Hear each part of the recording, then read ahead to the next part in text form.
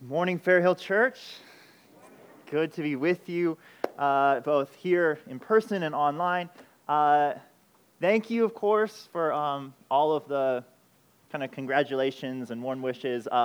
Casey and baby Vivian are doing well. We get the question, it can be Vivian or Vivi or Viv or V. You know, whatever you want to do with it. We are not picky about that. Pray for sleep for mom and for mostly sleep for mom. That's really all she wants. So it's good to be with you. It's good to bring the word. And so last week, it's nice. We can do it at home. We could be with you. We looked at various groups that were coming to Jesus and trying to figure out who he was. The disciples who were like just spending time with him. The demons who knew a surprisingly good amount, and kind of the masses that were surrounding Jesus and trying to figure out who he was. Now we're continuing that same kind of theme and looking at different people who are coming to Jesus, these encounters with Jesus, but this time they're not so positive. These are the opponents, those who have made kind of false notions about Jesus. They are not believers, and they're coming to set Jesus straight. Now it tells you a lot about the person, how they interact with their enemies, how they engage with them, and I think just the profound simplicity and wisdom of Jesus is so evident in the way that he interacts with these opponents. That he's able to both refute them without offending them deliberately. He makes it clear what he's trying to say, but without being offensive to those who are in kind of roles of power. And at the same time, he's going to use all of this to show who he is and what his kingdom is about. And ultimately, as they are accusing him of all of these things, he is inviting people to join him in his kingdom. And that's the beauty of the enemies. They come, and yet he is continually giving this invitation to come, to believe, to be part of this kingdom. I think as we engage with those who are increasingly opposed to Christianity, we need to learn this skill. We need to learn what the church needs to be about and how we can rally together so that we can present a unified message and a unified Lord to those who oppose. So with all that in mind, let's go ahead and read Mark 3, verses 20 through 35. Mark 3, verses 20 through 35.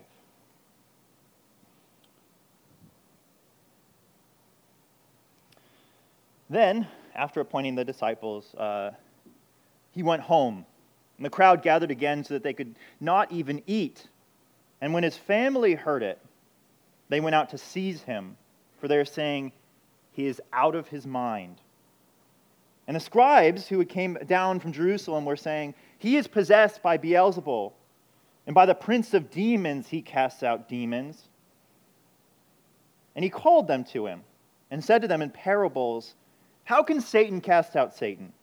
If a kingdom is divided against itself, that kingdom cannot stand. And if a house is divided against itself, that house will not be able to stand. And if Satan has risen up against himself and is divided, he cannot stand, but is coming to an end. But no one can enter a strong man's house and plunder his goods unless he first binds the strong man. Then indeed he may plunder his house. Truly I say to you, all sins will be forgiven the children of man, and whatever blasphemies they utter, but whoever blasphemes against the Holy Spirit never has forgiveness, but is guilty of an eternal sin. For they were saying, he has an unclean spirit. And his mother and his brother came. And his brothers came, standing outside, they sent to him and called him. And a crowd was sitting around him. They said to him, "Your mother and your brothers are outside seeking you." And he answered them, "Who are my mother and my brothers?"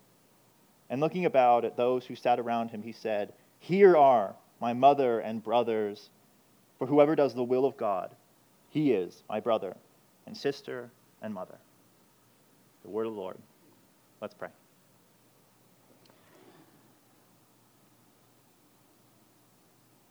Father, we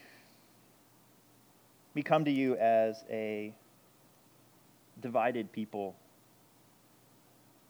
And Father, with heart allegiances that are can be all over the place. Others of us come as those who know that the faith in Christ that they have is opposed. And Father, we thank you that we get Jesus here calling us to a greater unity and showing the evidence that he is the Christ. And Father, I ask that we would take these things, that we would bear them to heart, that ultimately you would give us great unity, that would be unified in Christ, in our faith in him, that we would do your will, and that we would proclaim the message of Christ clearly and evidently to a world that stands opposed. We pray in Jesus Christ's name. Amen. All right, so we're going to start with a sandwich. This is what theologians call a sandwich organization of a text. All right, we have bread, we have meat, and we have bread.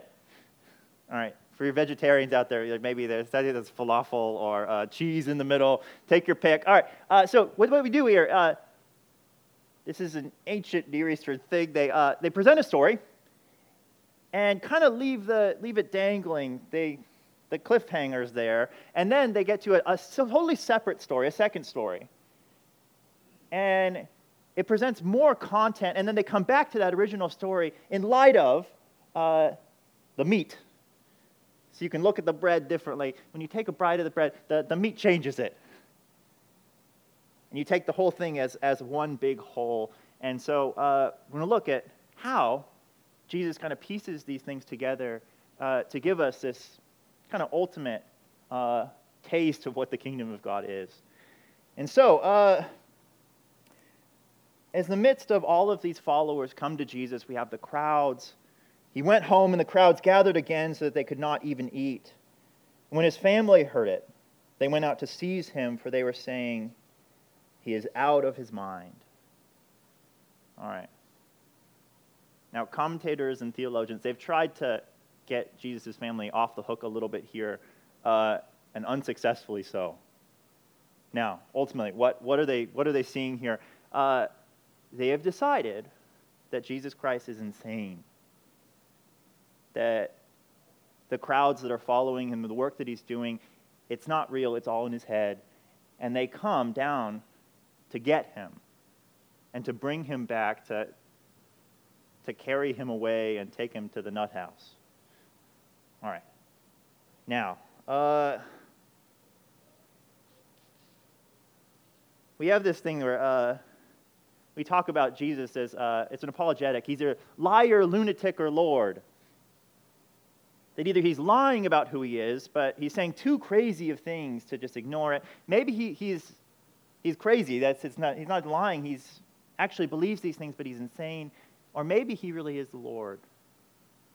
Now, for a while, his family has decided he's in that second category, that he is a lunatic. Now, his family later, they do come to terms. Mary comes to faith. James, the brother of Jesus, he writes a book in the New Testament. He seems to have gotten it. But for a while here, that's what they've determined. And with their best intentions, they come to lovingly carry Jesus away because he's out of his mind. All right, we're taking a rabbit trail here about intentions. I've seen this come up more and more, and so just to get it in your head a little bit, just because your intentions are good doesn't mean you're not sinning. Because, okay, if the brothers and family of Jesus, do they want to hurt him here? No. Do they want to love him? They want to protect him. But they're wrong. And they're misguided. And as much as they might think they're loving, it's not done in truth. It's not done by faith. It's not done with a correct understanding of who Jesus Christ is. And therefore, it's probably one of the most discouraging, harmful, unloving things that they could do. And I just want to remind us that as sinners, as much as we may have good intentions, if our good intentions create sinful results, there's still sin. And as you fight with your spouses about those things, you can't just say, well, I didn't mean it that way. Or we're clumsy, and we don't act out of faith and truth and love. I just want that category in our heads, that we can be more sinful than we're trying to be. And we repent of even that. Now, rabbit trail done. So Jesus' family, they do just that. They come, they are discouraging those. Mary, who received the promises from an angel, those same family members, this same family group is calling him insane. And I'll remind us that as we talk about kind of opposition to our faith, our opposition might come in the form of those closest to you. Your family members, a spouse, your children or your parents. I know that many of you face that. And just remind you that Jesus, our Savior, who's experienced all things, he's experienced that too. And he knows it, and he's with us in it. I don't know who needs to hear that, but someone needs to hear that. We all need to hear that at some point. And the reality is that it's a universal truth that the prophet is not accepted in his hometown. The family usually doesn't accept those who come to faith and can't see the changed heart and are unwilling to see it. We'll always be seen as the children that we were, or the parent who failed. It's a reality that we face. It's a difficulty of living the Christian life. Is as much as our sins are washed away, sometimes it doesn't feel like our family can see that. We have a choice to believe them or to live under Christ and to live in the reality of who we are in Christ. And I would encourage us to do that. Now, they have come to take him away, and before they can actually meet him, a second group shows up. This is an encouraging day for Jesus. And verse 22, the scribes came down from Jerusalem. All right, so they have been hearing about Jesus and what he's been doing, and a delegation is sent down from Jerusalem to figure out just exactly what's going on here and make their proclamation. Now, just another apologetic thing. Apologetics, I didn't explain that. That just means proof that Jesus is who he is. I apologize. If I use big words, just glare at me, and I'll try to figure out. Or just throw up your arms and that you don't understand. That would work too. Some of you might be more comfortable doing that than others. All right, so first, just notice, if Jesus wasn't really doing miracles, this story wouldn't make any sense. If he wasn't actually exorcising demons, if there's anyone who had any incentive to say that Jesus wasn't actually doing anything here, it would be these guys. And they could have come and said, you know what, he's not doing anything. It's just a show.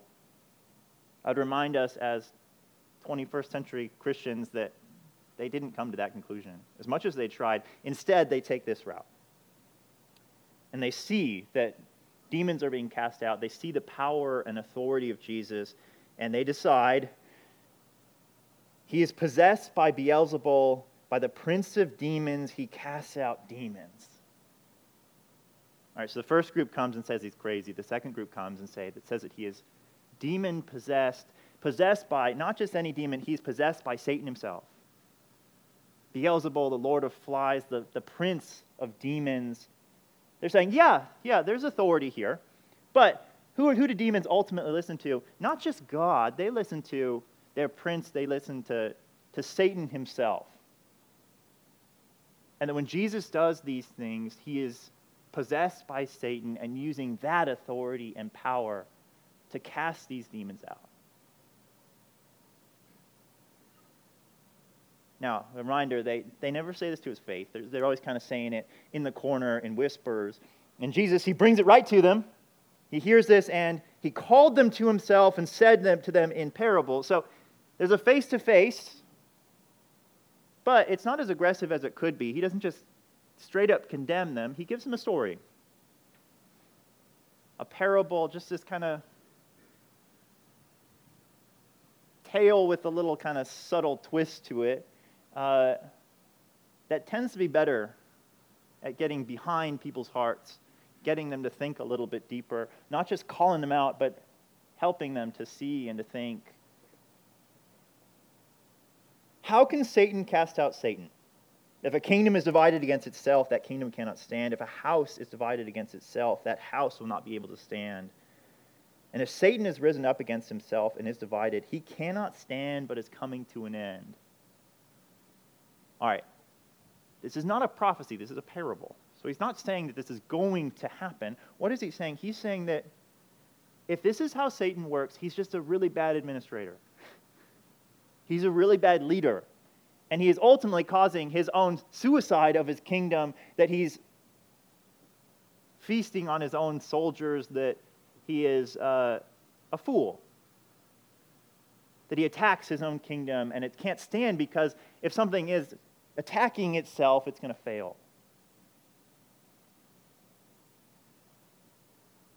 Now he's hoping that they see just the inherent logic in that. That if there's any kind of strategy behind Satan, if he has any wisdom, why would he attack his own kingdom and destroy it? Why would he pillage his own plunder?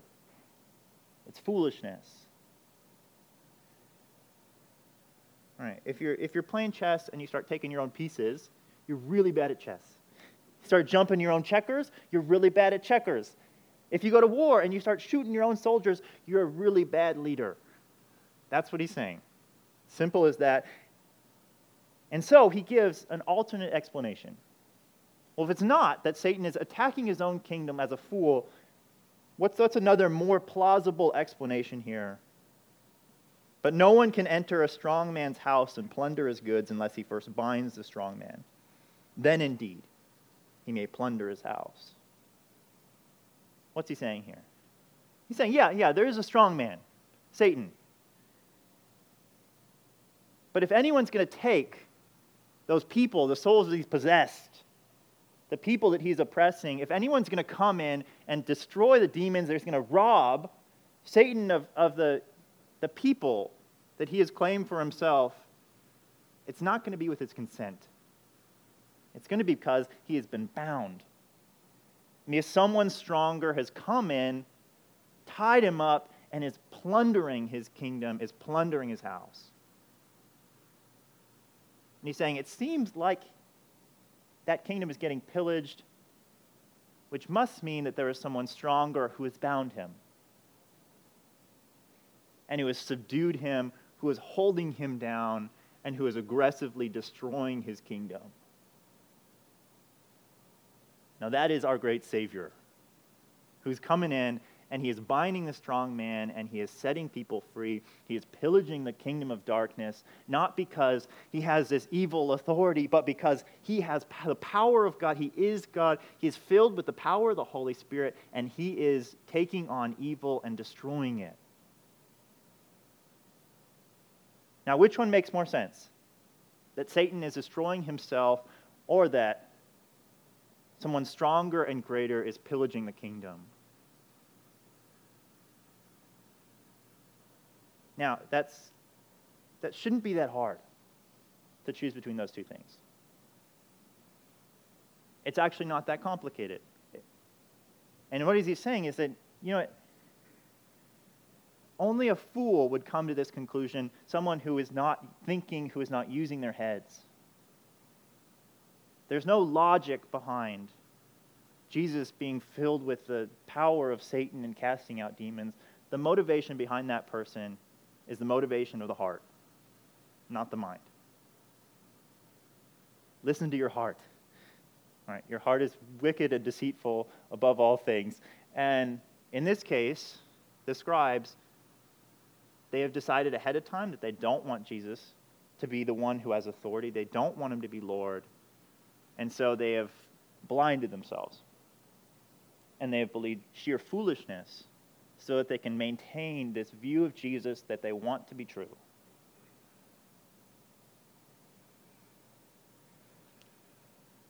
Now,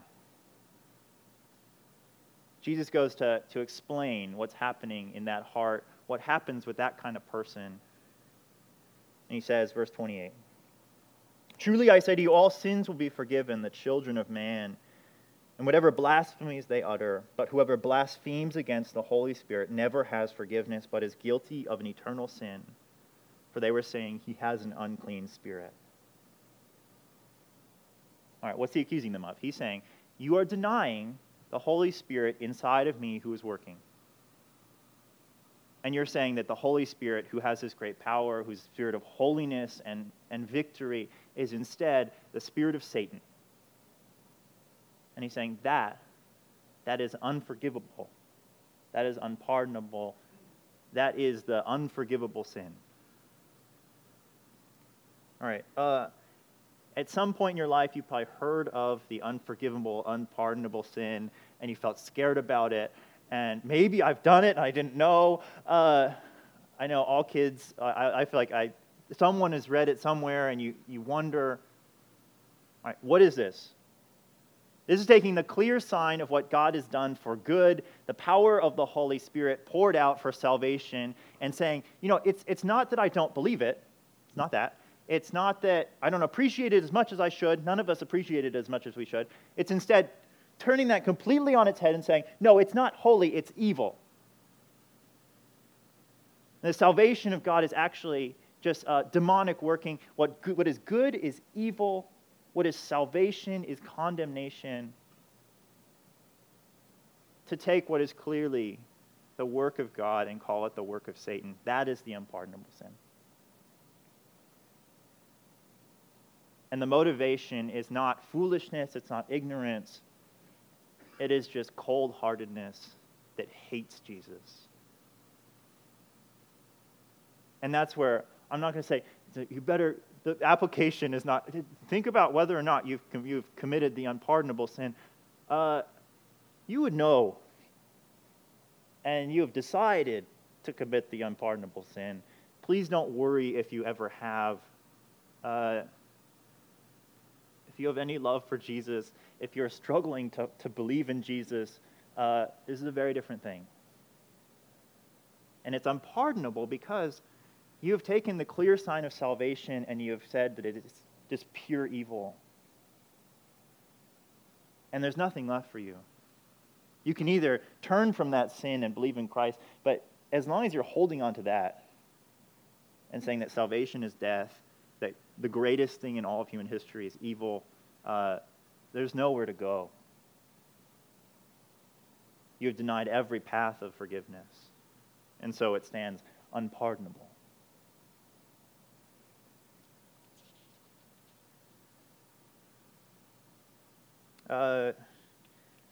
An illustration of this, I had a friend who went to East Asia and was doing ministry there, and he's like, okay, so see, look at the cross. Like, what color is this?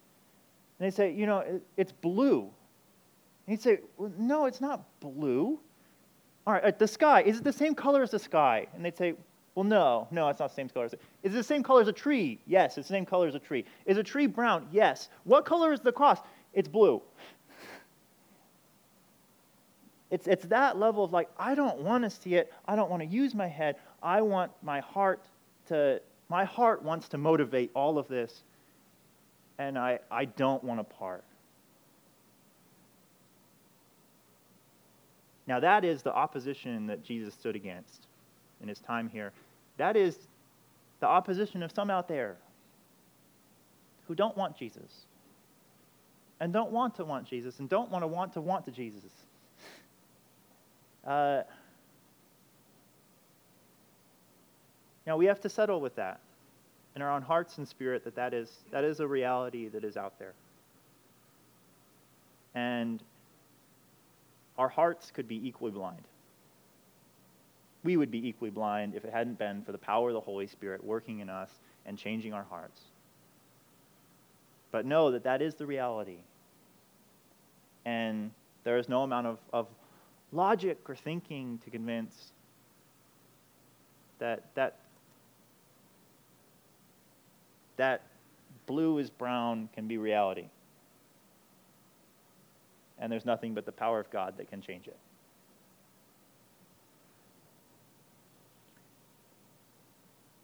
Now, in the face of that, Jesus then comes back to that last part of the sandwich.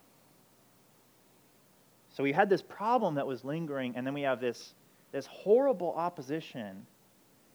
And then it comes back to his family once again. And this is where we get kind of all the application and all of the point of all of this. Verse 31, and his mother and his brother came. And standing outside, they sent to him and called him. And a crowd was sitting around him, and they said to him, your mother and your brothers are outside seeking you. All right, you can kind of feel the stress in the people. As they're like, well, Jesus, your family's outside, and they're saying you're crazy, and they want to take you away. What are you going to do about this? And you have this kind of existential potential crisis because Jesus just said that a house divided against itself is not going to stand. And all of a sudden, Jesus' own house is coming to get him and telling him that he's insane. And the wonder is, is Jesus' house broken and fallen? What are we going to do with this? And we might ask, okay, like, in your own lives, the opposition to your faith could seem like this kind of total existential dread that your kingdom is fallen, it's broken, that it's shaking at the foundations. Maybe your family feels divided. Maybe your friendships feel divided. And the thing that you're building your life upon feels like it's kind of shaky. Now Jesus answered them, verse 33. Who are my mother and my brothers? And looking about at those who sat around him, he said, here are my mother and my brothers, for whoever does the will of God, he is my brother and sister and mother. What does he say? He says that family outside, that's not my family. That household is not my household. That kingdom is not my kingdom. That nation is not my nation. No, these are my people. You are my mother and brothers and sisters. You here.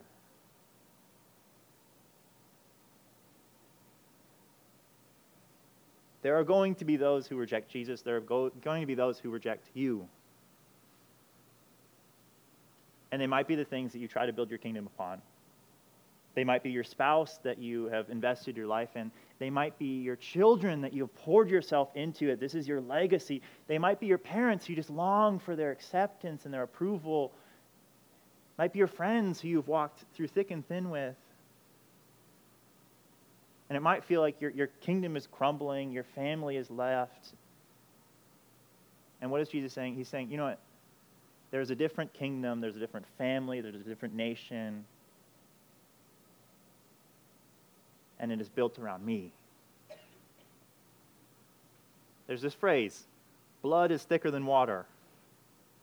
All right, that's a lie. That is not a biblical truth in light of what Christ has done. What is he saying? He's saying that Jesus Christ's blood is thicker than anything else. All right, we have this like silly college mantras that apparently me and Casey, our blood is supposed to run blue and gold. I know for some of you they run other colors. My blood runs red, white, and blue. What is Jesus saying? He's saying, your blood is my blood. And my blood is thicker than anything else. My blood matters more. And that I have offered my blood to give you forgiveness and to give you new life, to give you rebirth into a new family and a new nation and a new people. And he's calling us to live like that is the case. To live like the family that we have is more our family and first our family because it is the family that we will have for all eternity. And the nation we're building here is the kingdom of God that will stand for all eternity.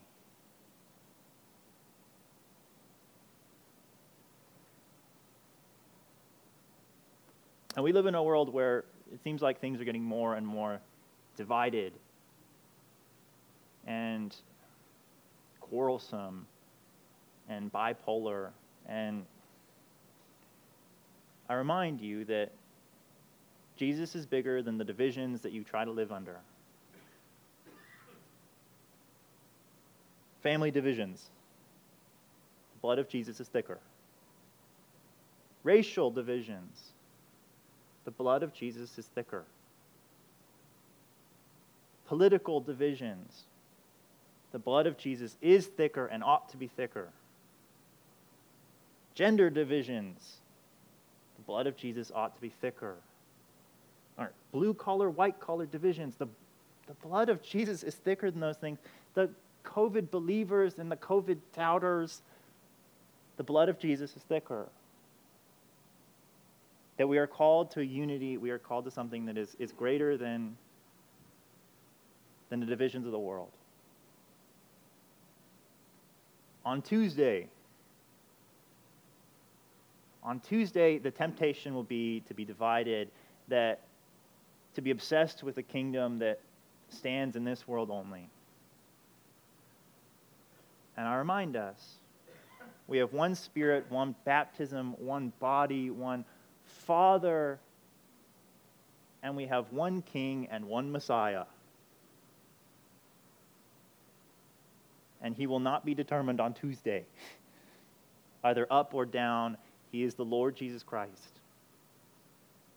And I hear you talk about, like, the world feels dark, feels like evil is winning, and we need to fight back.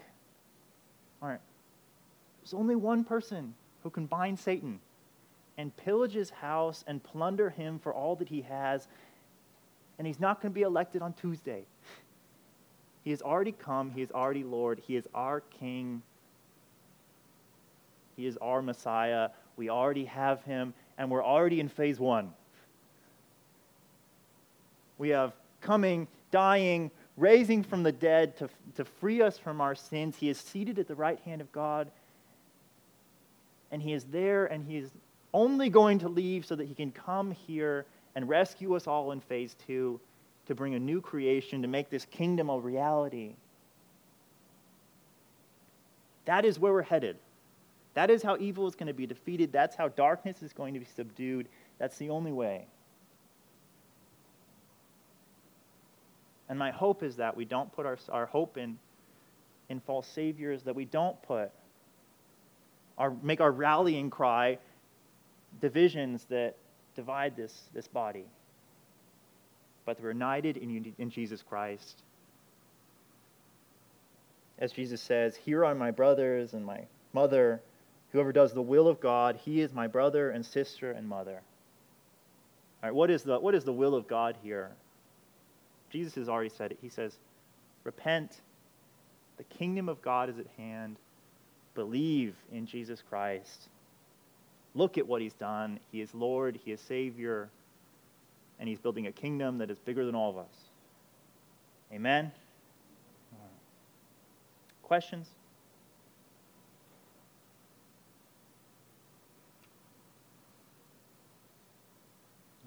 Let's pray.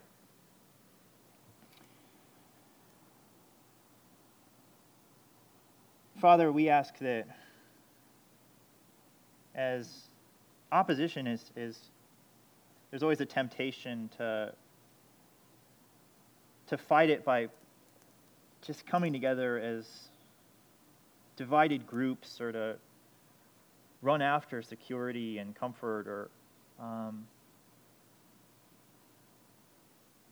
other kingdoms and other bodies. Father, we ask that we would not, that you would protect us, that we would come together as one body in Jesus Christ.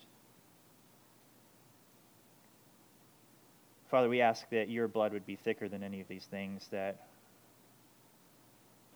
the unity that we have in you, and the fact that we all stand under one Lord, and we stand redeemed and saved,